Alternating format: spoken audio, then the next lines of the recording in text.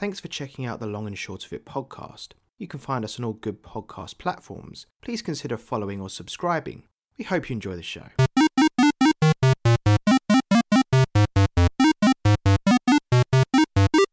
Hello and welcome to the Long and Short of It, the podcast where we discuss each of the games on the Metacritic Top 100 list. My name's Lawrence and I'm joined by...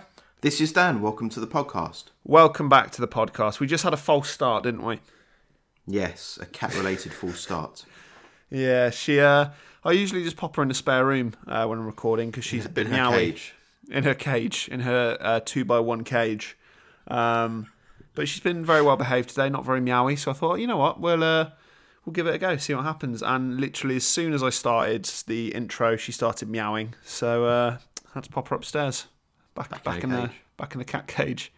But yes, how are you today? You well? I'm all right. Yeah. How are you?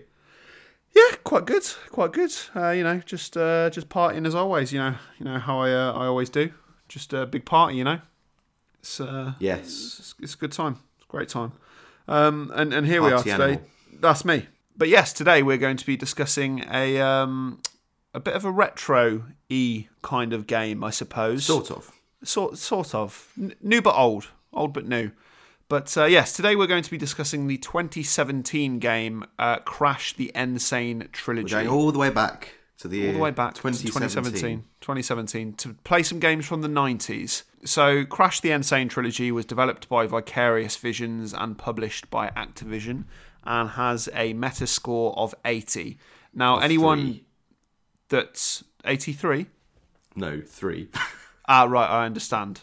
Got me very confused there. I wasn't sure what was going on, but it's all good. But yes, we these are remakes of games from the 1990s: Crash Bandicoot, Cortex Strikes Back, and Crash 3 Warped. That's it. Yes, correct. Good job. You know what they're called. So yeah, these are remakes of games that I grew up playing on the original PlayStation.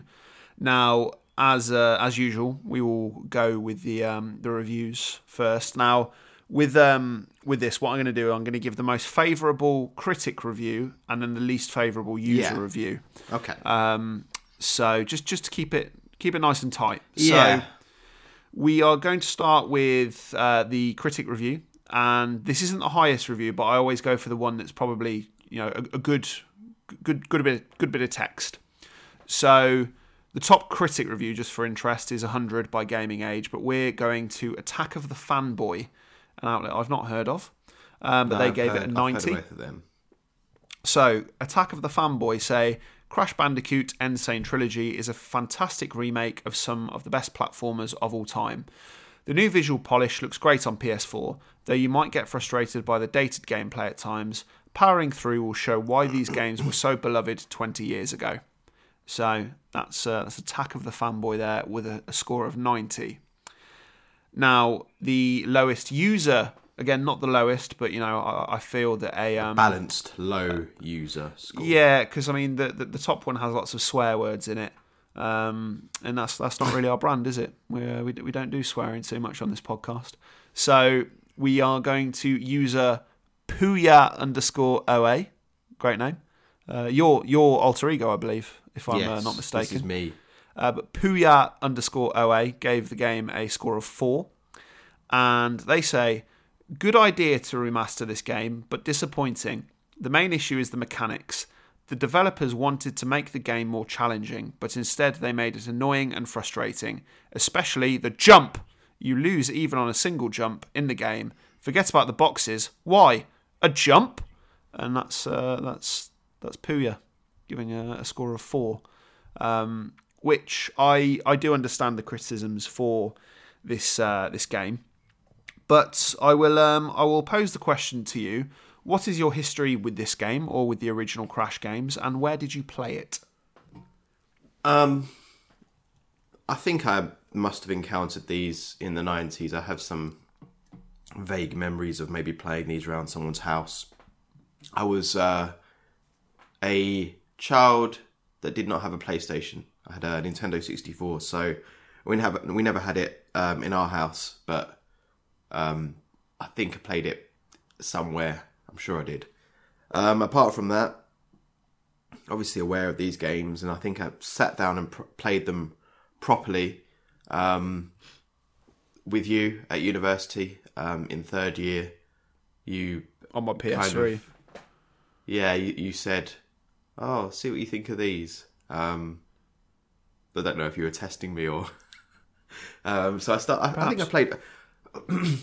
I actually played all three in that period of time, and I got to varying levels of progress on each of them.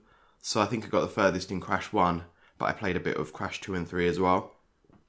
I also dabbled with some other games that may be coming up on this list on your side at that time too. Yes. So yeah, that was where I first sat down and played them properly, and I did get a decent chunk of the way through 1. And then I played Crash 1 again because there's a cameo in Uncharted 4. Yes, indeed. So I played it there a bit again. And obviously I was very aware of the N.Sane Trilogy coming out, saw all the coverage of that, and picked it up on the Switch for this playthrough. Yeah, I've got stuff to say. Well, the reason, we should probably note, the reason that it's included in Uncharted 4 is because the original Crash Bandicoot games were developed by Naughty Dog. Before they were, Naughty Dog of Uncharted and The Last of Us, they were putting together platformers in the 1990s. But yeah, so my history with this game is a little bit more streamlined, I suppose. I remember playing these games when I was a kid, and we've said it quite a few times on the podcast over the years, haven't we? That really kind of you and me were different sides of the same coin in terms of you grew up when you were a lot younger, primarily with Nintendo in the PS1, Nintendo 64 era until you got a PS2, and I primarily grew up. Well, no, not primarily. I did grow up with a PS1. I didn't have an N64 until a lot later. So, whilst you were playing Mario 64, I would have been playing Crash Bandicoot. Both platformers, both very well known.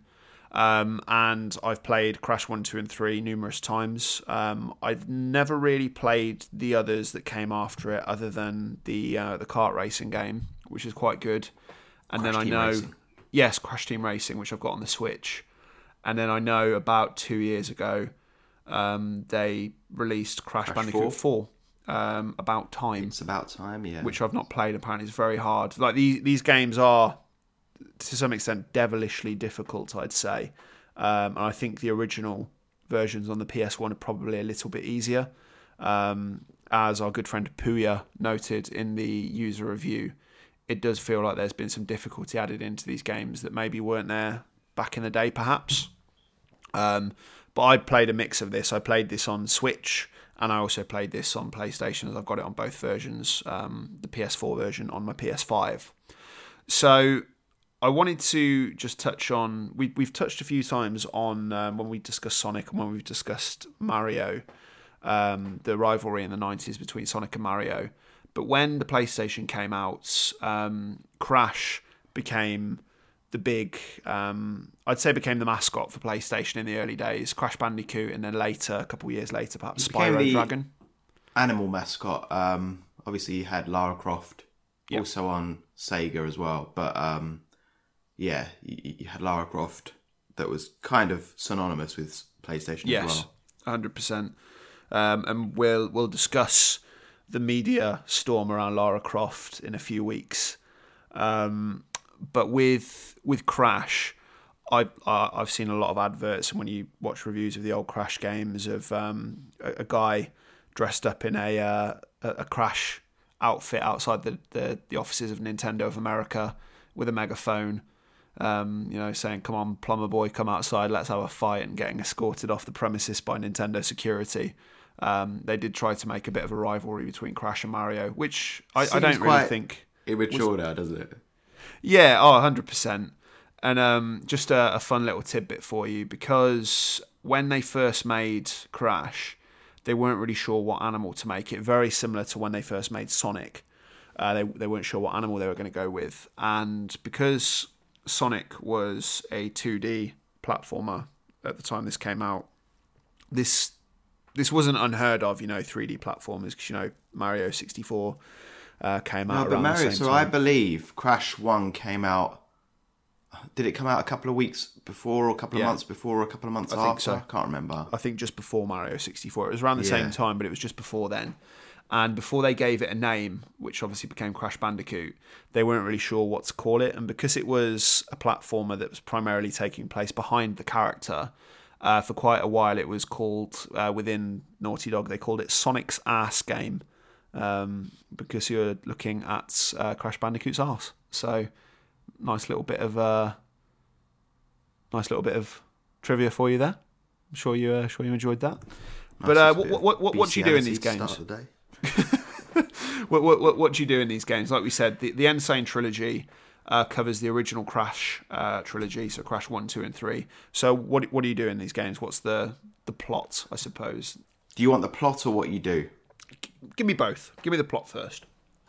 The plot is to defeat Professor Neocortex? Yeah. And that's basically the same for all three games. He keeps making various comebacks, manipulates somehow every time Crash along the way, and then Crash ends up undoing him. And that's really it. Pretty much. And so that's the plot. I mean, these are Mario level plots here. And in terms of what you do, it's every level you'll be getting from A to B. Sometimes it will be a side-on game, side-scroller. Sometimes it will be Crash running towards the camera. Sometimes it will be Crash running away from the camera. And basically variations of that. So within that you can jump from platform to platform, as this is a platformer, a pure platformer, and you can use a spin attack to take out enemies. There's a live system in play. There's also a damage system in play, and I think that's where a lot of the difficulty comes from. And that's really about it across the three games. And then you also have some vehicular levels within Crash 2 and 3. And Crash 1. Oh yeah, so you ride... The Hog Wild. Yes. Yeah.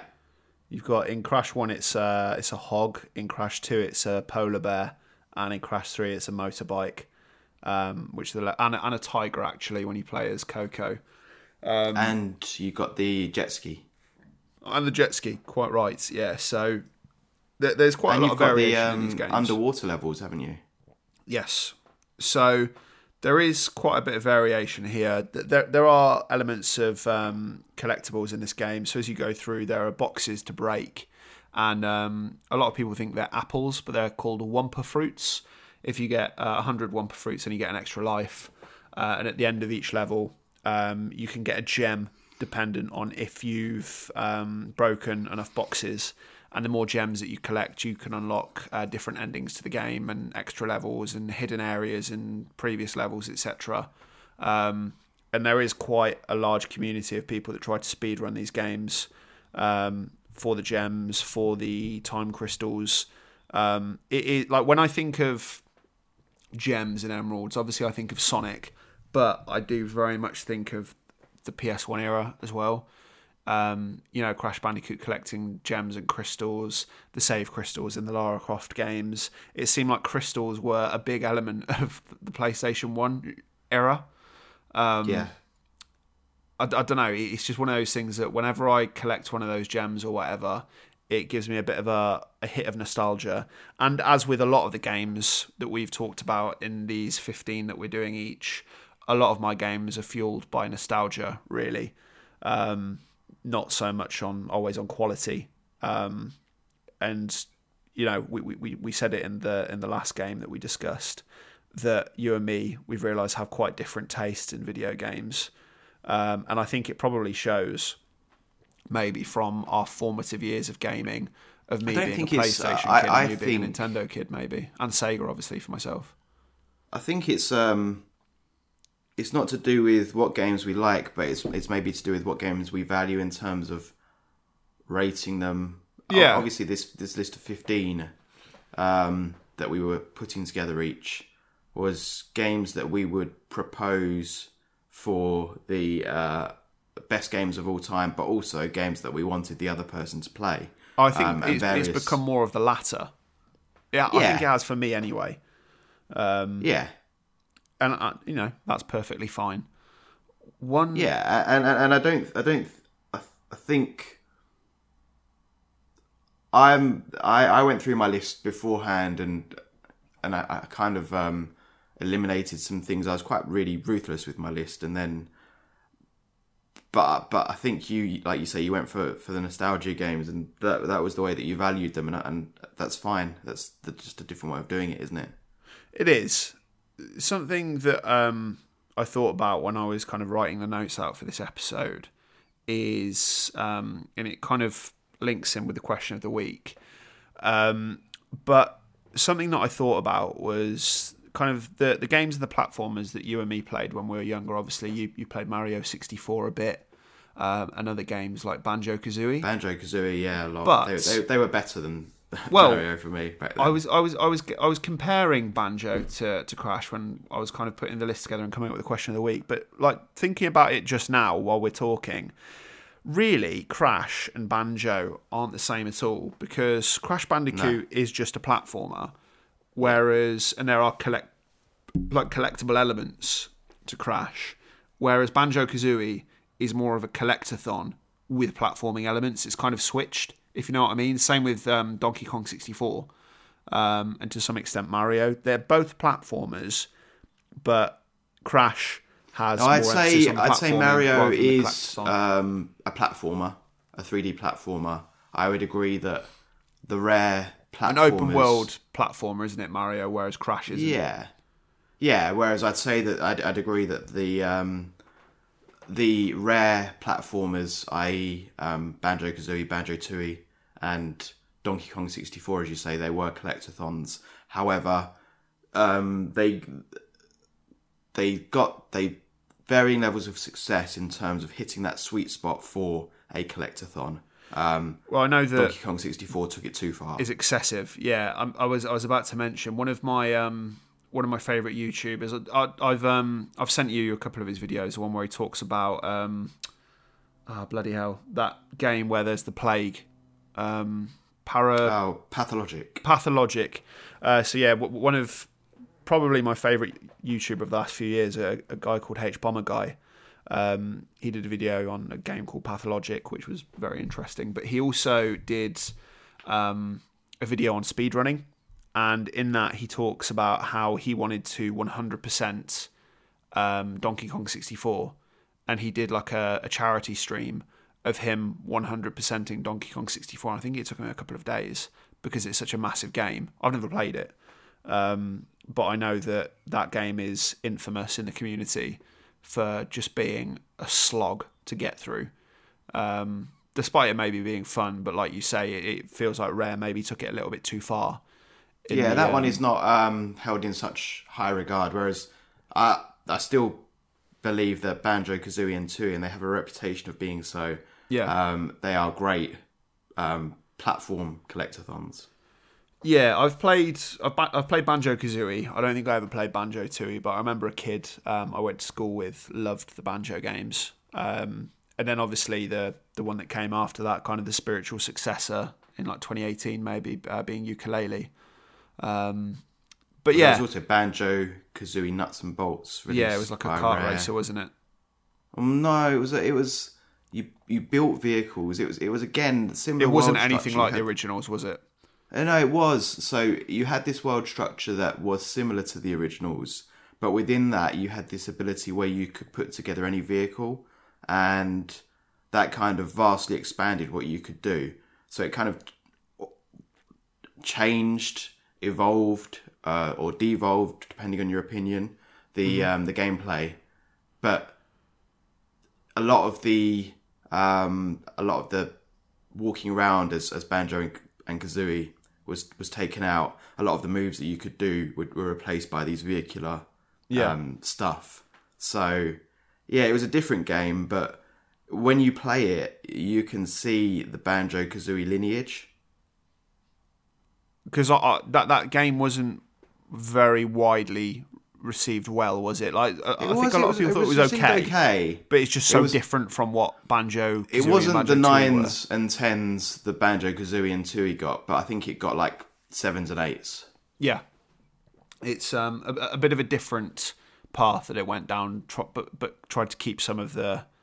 Yeah, I don't quite know why they chose to go down that path, given how successful the other ones were.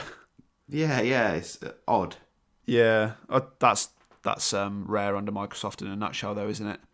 And I'm sure that we'll discuss Rare in more depth. Well, we've talked about them before with GoldenEye and Perfect Dark. I mean, they were a truly masterful developer at one point. Conker's Bad Fur Day, the most expensive game I've ever seen in the wild on the N64. I saw it boxed for about 450 quid in CEX. For any of our international listeners, CEX is a bit like what I imagine GameStop's like in the US, maybe. Yeah, trading games, and then you can buy pre-owned games, and store credit or trading money in games, and yes, quite. Yes. So I wanted to touch on, before we get to Gameplay as King, we've discussed that this the N.Sane Trilogy is a pack. It's the original 3 Crash games remade. Now, as you go through the games, you do see the quality of life improving with the improvements that they made from the original trilogy when they first came out. Now, Crash 1 is obviously the most basic one. It's the most kind of just bare bones, I'd say.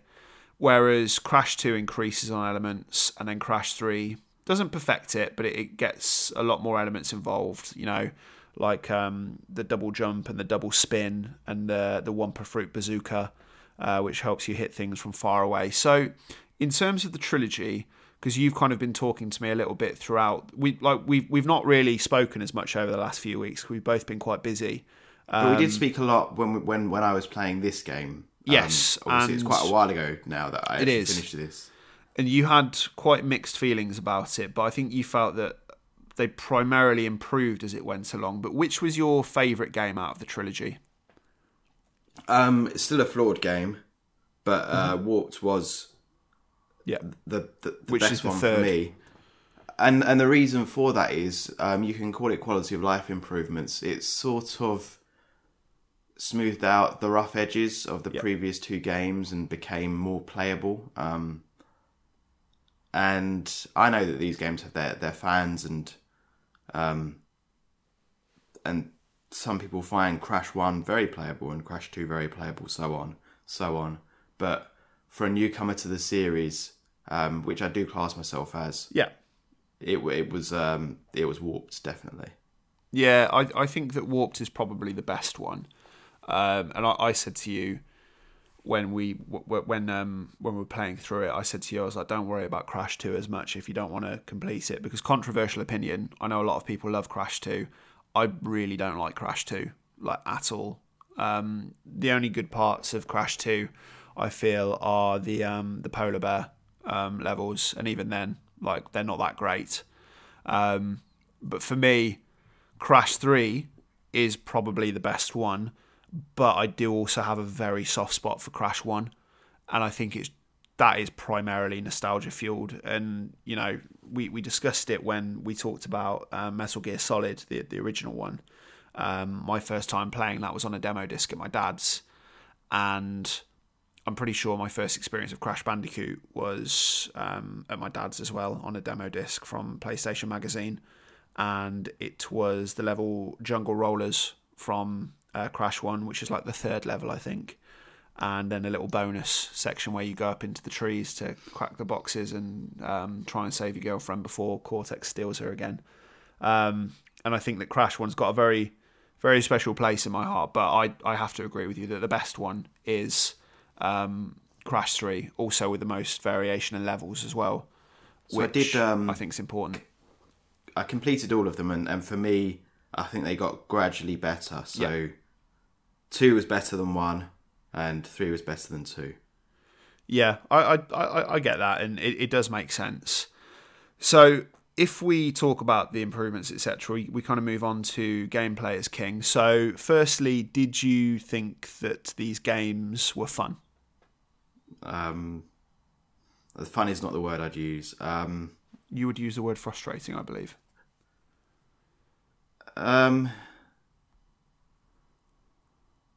Yeah, I did find it frustrating. There were times when I was really frustrated. And sometimes you'd have, especially in the latter games, a smooth level and you get through it quite easily. And it feels a bit painless and you think, okay, I can understand the sort of arcadey appeal of this. Yeah. And then you'll hit a level, like, for example, I'm trying to think what it's called now, Slippery Climb in Crash 1. And yeah, you'll end up just headbutting a wall. So you liked the bridge level as well, didn't you? Well, I used the gimmick on the bridge level, which was the ropes running on along the guardrails. Yeah. So I think I probably found that a lot less painful than other people did. With some of the levels, especially some of the more notorious levels, I would look at videos of the gameplay online, and you will see a stream of comments from people commenting on the frustrations and not getting any further than a certain level and the difficulty. And I don't think these games are as difficult as I thought they were, and I don't think these games are as difficult as people make out. However, they're definitely, generally speaking, quite challenging games. It's in comparison to the originals, I find. The remake is a lot harder than the originals, I think. Because I remember when I first played this in 2017, I think I pre-ordered it and it arrived. I turned on, I was like, this will be great. And within like half an hour, I was raging. So I was like, these games were never this hard. I feel that the difficulty was spiked by things like the jumping mechanics being changed slightly. Yeah, I hope we'll talk about that a bit, because I know a bit about that stuff, and I'm sure you know more than I do. So perhaps. Okay. Did you have any favourite levels? Because we would usually go favourite move or whatever, but it's a platformer. So were there any favourite levels that stood out to you across the trilogy? Now, one thing that the game does, probably to their detriment, is they kind of have these skins for levels, and all of them do this. You've got your skins, so for example, outside the castle walls, and there'll be about 3 or 4 levels with that skin. Yeah. You've got your jungle levels, there'll be about 3 or 4 levels with that skin, and so on and so on. And they all do it, and they all have different skins that they kind of repeat. I get it, they're older games, they were made more quickly, but when you get to the 3rd or 4th time playing a skin, you kind of think, wow, this is familiar. My favourite skin for a level, I'd say, was the sort of fairy tale one from Crash Warped. Yeah. When you're approaching the castle and walking past all the villages across the bridges. The knights. I don't know, I like the music the wizards there. And the frogs. Yeah, and it's the graphics are very punchy. I like the music, and there's just something that taps into my imagination, I'd say, for that theme. They do overdo it like they do with every theme in this game or in these games, but yeah, that's probably what I'd say. So I've noted those ones down as well as some of my favourites. So I've noted that the medieval / fairy tale ones from Crash 3 I really enjoy. I quite enjoy the levels on the Great Wall of China as well when you're Coco on top of the tiger. But my favourite level out of all the Crash games, and it's a very simple, just kind of non-level, but it's because of the demo that I played when I was a kid, is like the 3rd level in Crash 1 or the 2nd level, Jungle Rollers. I think it's the nostalgia primarily and the music of that level that I love. Is that with the boulders? No, it's the one where you're going up the jungle and then like you'll come across those like little circular disc things that are rolling from left to right. Oh yeah, it's the first level that you come across those. But I think it's the music primarily in that level that really gets the nostalgia endorphins shooting. So let's discuss the look and the sound of this game. What are your thoughts on the look, first of all? Well, this is where I'll be very complimentary. Obviously, I'm talking about the N.Sane Trilogy. Yes. And I played this on Switch, and I didn't expect it to look... Obviously, I knew it would be downgraded from the other versions. Yeah. I didn't expect it to look as good as it would do, or as it did on Switch. I played it on the OLED, and obviously the colours really pop. It's a nice looking game on the Switch, and I think also the soundtrack is quite strong. So those two things in combination, really quite a double hitter. So I think those levels, like you mentioned, Great Wall of China, the medieval / fairy tale level, they look like... there are some levels in the Mario games which are like food levels, like candy levels and stuff like that, and you kind of want to eat them.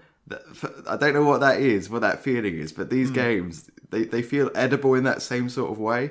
Edible level. Just like a sugar cane of sweetness and sugariness, and but in the best possible way. So that's a real compliment for these games, I think. No, I get that. I really love the music in these games. I think the music is probably the best element of them. And as well as that, I did want to touch on the bosses. So you don't really get games that much nowadays with bosses or boss levels. And a few bosses in the trilogy kind of make returns. Were there any kind of standout bosses to you that you liked, or you liked the design of, or the levels of at all? There is a right answer here. Not especially. The only ones that I found were quite fun in Warped were you've kind of got these like Star Fox sort of shooter levels with it's not Neocortex, it's the guy before him, Embryo. Mad. Yeah, that's him. And he's sort of a robot, and you're shooting things. They're pretty fun to do. No, that's apart from that, not fine. Really much. The correct answer was Ripperoo. Right. The weird, crazy kangaroo thing. A lot of the bosses from Crash 1 don't make a return, but Ripperoo is a standout for me, and Pinstripe. I think he's called Pinstripe as well. The one in Crash 1 that he's got like the Tommy gun. He's like the gangster. Yeah, I remember that. But yeah. So one more thing that I wanted to briefly touch on, which I don't think that you did in the end, for reasons of your sanity. I know what this is. Was Stormy Ascent. So in the original Crash games, they removed a level called Stormy Ascent. They removed it because they said it was too hard, and they did include it in the N.Sane Trilogy for people to try out.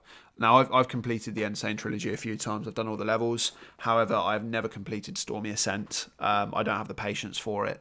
And I don't think you did in the end, but did you try Stormy Ascent at all? No. For reasons of sanity? Didn't even attempt it. That's understandable. For anyone that has not played these games that's interested, it's worth having a look at Stormy Ascent, or even watching people play it on YouTube just to see the frustration, because it is an exceptionally difficult level, and watching people do it in speedruns to get the relic, the time relic, is quite an impressive feat. So that's one to look out for. So moving on to the question of the week. What I wanted to ask here is, and it's kind of, I put down ukulele and banjo, but I'm going to remove that element from the question. But why do you think that we don't see platformers like these nowadays, primarily from AAA publishers? Because you occasionally see indie developers create games like this, but why don't we really see AAA publishers making games like this anymore?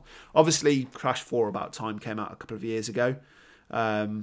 I don't think it was huge, but it's got its fans. But you don't really see games like this anymore, do you? Other than the Mario games. I don't.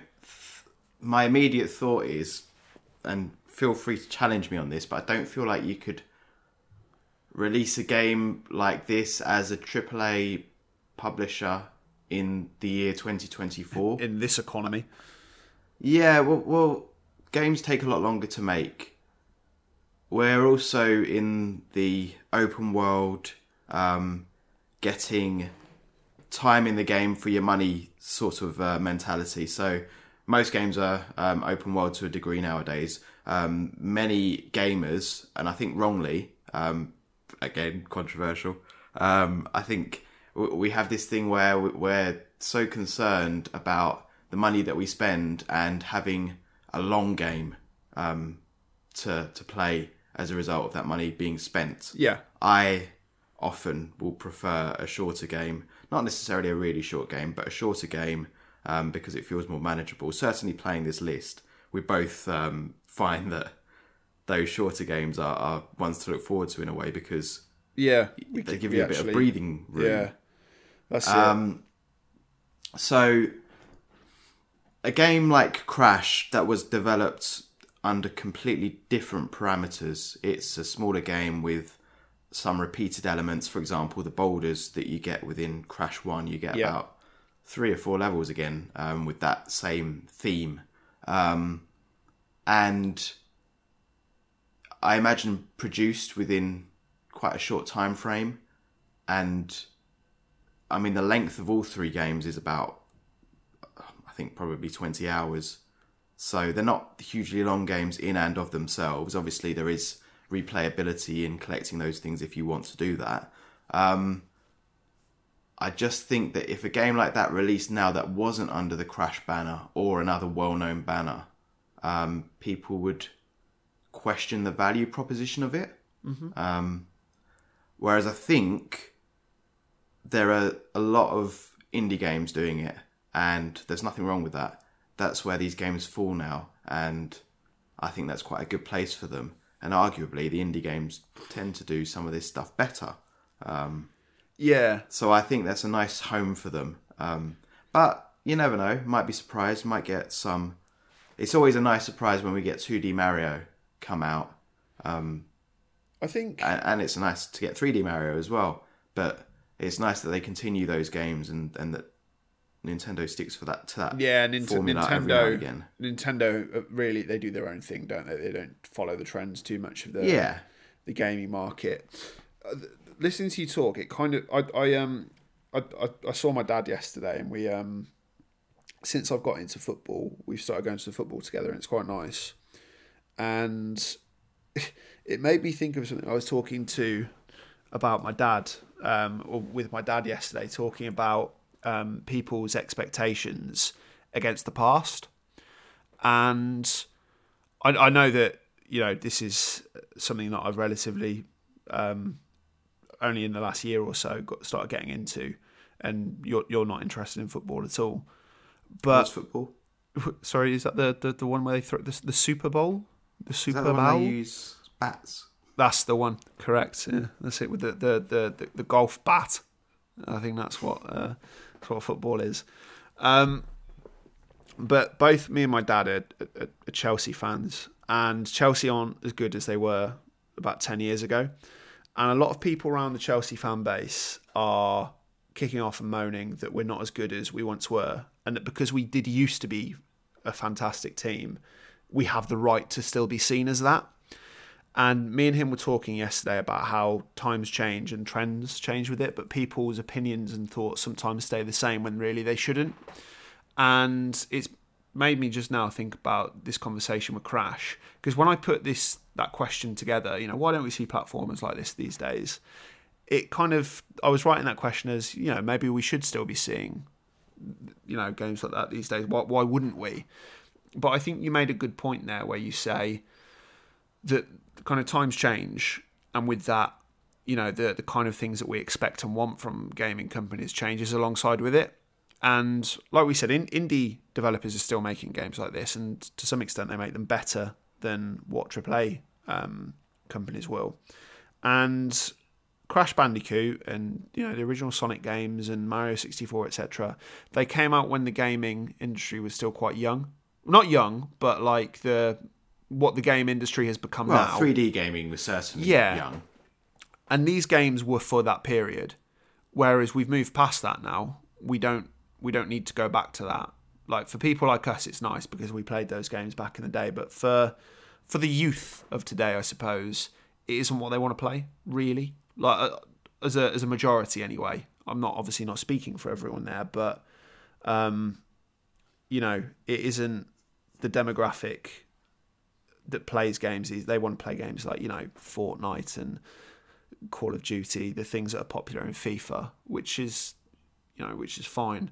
But I guess I've kind of come to a realization whilst you were talking there and having this conversation that we're kind of past these games now. These are something of a bygone era, I guess. I think it plays out in the obviously the N.Sane Trilogy came out for those months. I'd say probably a good 6 months. It was on everyone's lips 100%. And it was huge. And because of nostalgia, I think it sold bucket loads. It did. And inevitably, you started getting the questions from certain people. Oh, when are we going to get a new one? And then the new one came out, and there was no real conversation about it. Well, it didn't sell anywhere near as well as the trilogy. And I think it's interesting because this game came out first, and then a couple of years later, a year or so later maybe, they said, oh, you know what, we're going to do the same as what we did with the N.Sane Trilogy, but for Spyro. Yeah. And, I mean, Spyro and Crash, I kind of put them level together as, you know, popularity. I think that Spyro and Crash are as popular as each other, and they're kind of interwoven with each other, Crash and Spyro. But I don't think that the Spyro, what was it called, the Reignited Trilogy, I don't think that did as well as the Crash N.Sane Trilogy. No, it didn't, I don't think. I'm sure it didn't, in fact. I'm not too sure why, because Spyro was, you know, almost bigger than Crash. As an outsider, I think Crash was bigger than Spyro. More well known. Yeah, more well known. It had that figurehead position as the animal mascot of choice. And it had the benefit of its developer going on to do some massive games. So you always kind of fondly remember the Naughty Dog games. I don't know who... But same with Spyro. Spyro was developed by Insomniac. Oh, was it? Mm-hmm. Yeah. I didn't even know that. Yeah. Well, there you go. I didn't even know that. So that says something right there. I like the look of the Spyro games. I think probably I'd enjoy them more than the Crash games, actually playing them. But yeah, there certainly wasn't the same level of conversation at the time. I don't know why either, I suppose. It might be something that I get us to go to with the Spyro games, because they are fun. And, you know, like Insomniac, not as big as Naughty Dog, but they are still a very big, famous Sony publisher. And, you know, I like the Spyro games so much that I called my cat Spyro. You know, to me, the Spyro games always seemed a bit more focused towards younger children. Yes. Yeah, 100%. And they're more of a collectathon as well, a bit more open worldy. Okay. However, I've got the Reignited Trilogy, but I've only ever played Spyro 1. I've never played Spyro 2 or 3. I didn't even know there were 3 of them. Yeah. So the Reignited Trilogy is exactly the same as the Crash Trilogy, but just the original 3 Spyro games, which, you know, I think is quite cool. And one of the big things about Spyro as well, and like I say, maybe we will talk about the Spyro games at some point, but the composer for because the music in Spyro is superb. I really like the Spyro music, and I think a big reason for that is that the person in charge of the music, the composer for Spyro, is Stuart Copeland, who was the drummer for the band The Police. So they actually had like an actual rock star composing the music for Spyro, which you don't really see that much at the time or since, other than Michael Jackson doing the music for Sonic 3 and a few bits and bobs here and there. 9 Inch Nails do the music for Quake 2. Oh, they did, didn't we? We discussed that during... Yeah. I don't even remember talking about the Quake game. It was a long time ago now. It was. We've slept several sleeps. But yeah, so that kind of wraps us up with Crash. They're an interesting time relic, if you'll pardon the pun, in terms of the relics that you collect in the games. But yeah, do you think that the Crash games deserve a place in the top 100 or deserve to be part of the conversation? Because even though you didn't like them, I feel that there's an important element with these games. I don't think they deserve to be there. No? No. And I think I was led to question. So basically, there's a conversation around the challenge of these games. Yeah. And obviously, people talk about the new games and they talk about the hitboxes and the fact that Crash will slip off platforms from time to time. Uh-huh. This is really obvious in the bridge level where you can stand on the side rails, but you will sometimes slip off them. And one thing I noticed when I was watching videos of people playing these games is those very skilled gamers that do know these levels inside out and have played them a hell of a lot and can get through the levels very quickly. They were not immune to dying. And no, absolutely. And I saw them dying a fair few times within those playthroughs. And I would expect someone that was an expert on a game that had played it so much, I would expect that they would kind of know what they can and can't do within the parameters of the game. Yeah. And it's not, there's nothing against those people playing. It's the random nature of the Crash games sometimes. And what I feel is sometimes a lack of precision in the platforming. Mm-hmm. And lots of people say in terms of the challenge, oh, you get used to that. And you do. You certainly do. When you first play Crash 1 and you get to some of the difficult levels. Some of the most difficult times I had with this game was maybe about around level 10 in Crash 1, where the difficulty ramps up and you're still not that familiar with the game, so you kind of hit a bit of a brick wall, and then you get past it and you start to get used to the mechanics of the games and they become a bit easier. It's definitely true that happens, but they still lack a bit of precision for me. And I get that. The camera really bothers me in some of these levels. The side-scrolling levels are the better ones because there's generally no depth speaking, of you perspective. Yeah, exactly. You can see what you're doing, and there's no depth correction needed or anything like that. Yeah. The ones where the ones I found hardest, funnily enough, were the ones where you're jumping forward away from the camera. Yes. So some of those platforms, especially in some of the levels where it's quite dark, mm-hmm. it just feels like you're doing the jump the same and you landed it last time, but you didn't land it this time. Yeah. And that can be a bit frustrating. I think, and obviously we didn't play the older versions of these games, and I agree that probably the older versions of these games were not as challenging. But I feel like from the conversation, there was always a bit of lack of precision in these games. And I just feel like there are so many good platformers out there that haven't got a mention on this list, that haven't got a mention from either of us, that probably deserve that place more than Crash does, because mm-hmm. they do the platforming bit better. And that's not to take away any of the visuals, the soundtrack, the impact of Crash, the fact that it is this product that people love, people feel very nostalgic for. But if you're just talking about the gameplay alone, which for a platformer, I think needs to be just right. I think there are too many games that do it better than Crash. And that may be a controversial opinion, but that's fair. I'd be intrigued to know what the critics of the original game positively and negatively said, and where that sort of landed. Particularly Crash Bandicoot 1 came out very early on in the in the PlayStation life cycle. I think the original Crash came out in maybe 95 or 96 perhaps. I thought it was 94. Well, I can see that if I'm looking on Metacritic right to this very... There we go. Maybe 95. So, Crash Bandicoot came out in August 1996. Oh, okay.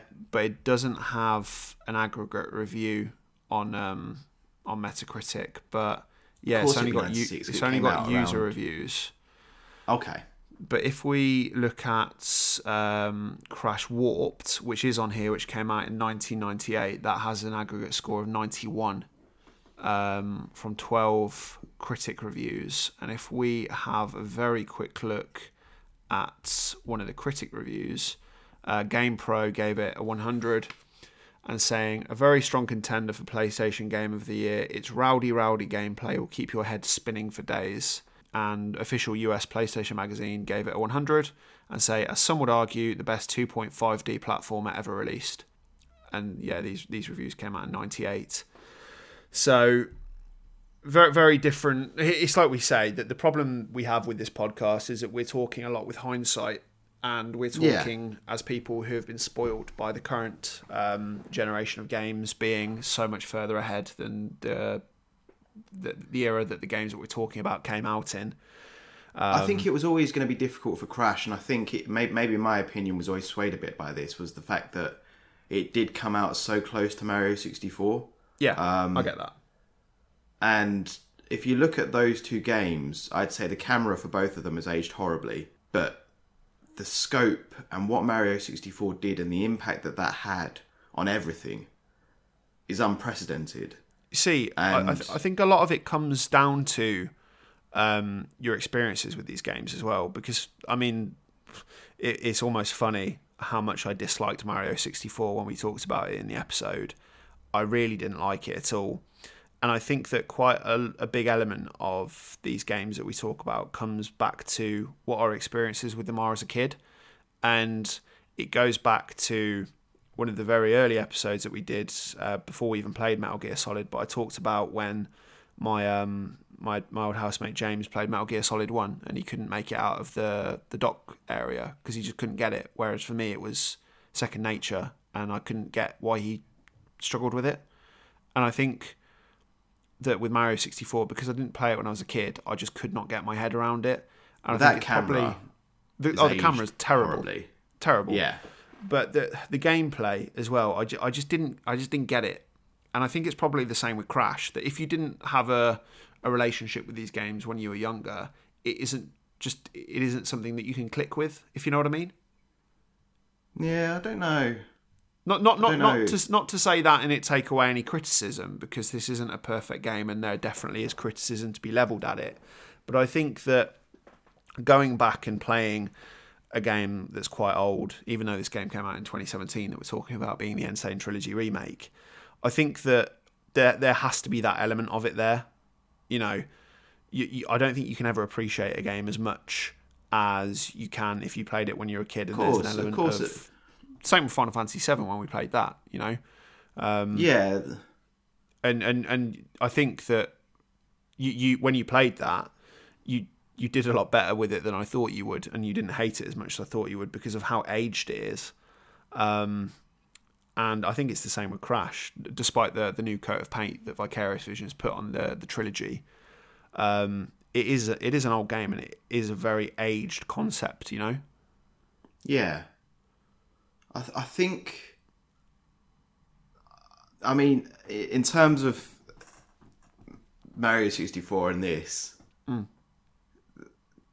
Mario 64 did, and what I always found confusing was why the following Crash games didn't take a bit of a leaf out of that book in terms of, and I know they were doing different things, but Mario 64 was 3D gotten right, and almost every game afterwards took something from that, including Zelda, Ocarina of Time. Yeah. And it was so important for that reason. So even if it's not the best game, which I don't think it is. No, of course. I just think I'm not entirely convinced that the Crash games were ever that good. And that's I think where my sticking point is. That's fair enough. I think it'll be interesting if we do come to play the Spyro games to get your opinion on those. Well, I'm intrigued by those. I don't have any negative No, disposition to those. you're going in entirely neutral. And I didn't have any negative disposition towards Crash when I first played it. It's just that when I first played it, I found it frustrating. That's fair enough. Wait until we get to Cuphead. Well, I'm not looking forward to that. I think you're a liar. I think you are looking forward to it. It's too many side scrollers. Yes, that's right. Did you unlock the obviously you can play as his sister at different parts again. Did you unlock the third character, Mr. Blobby? He was one of the bosses, I believe. Yeah, that's right. The secret boss. It wasn't Papu Papu, it was Blobby Blobby. He's the first Down boss in the secret Crash 1. basement That's right. of Crash 2. Of Noel's house party. Yes. That's right. Mr. Blobby Boss. But yes. So what do you think? Because we've not quite covered that yet. I think that I don't think all of them deserve to be there. I don't think the N.Sane Trilogy deserves to be there. But I think Crash 3 does. I think Crash 3... I don't know. I think there's something about Crash 3 that, to me, would say this is a stand-up addition to, and as the PlayStation Magazine review just said there, a 2.5D game, because this isn't a full 3D game. This is 2.5D.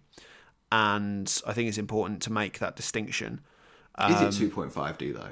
I think to some element, it isn't 2.5D in the same. Definitely. Yeah, it isn't 2.5D in the way that Pandemonium is on the PlayStation, but it is 2.5D for a large section of it. There are 3D elements to it, like you say, the jet ski level. You know, the motorbike. Well, not the motorbike level, but the jet ski level, 100% because it's very open. But yeah, I think that Crash 3 does deserve to be here. Crash 1 and 2, probably not. I think Crash 1 deserves to be on a list of important games, but I don't think it deserves to be in the best.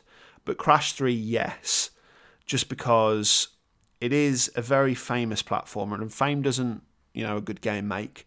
But I think that the different level designs, the bosses, the different things that it brings to the table, and the extras and the additions that you get as you go through and beat the bosses, I think that Crash 3 does deserve to be here. Not super high, maybe in the 70s or 80s, but I think it does deserve representation on the list through Crash 3. What do you think about that? Other than disagree. It's certainly the best of the three. For me. I agree. It is. I don't know if you're aware, but the day this episode releases, which will be Thursday, the 15th of February, do you know what the day after that is?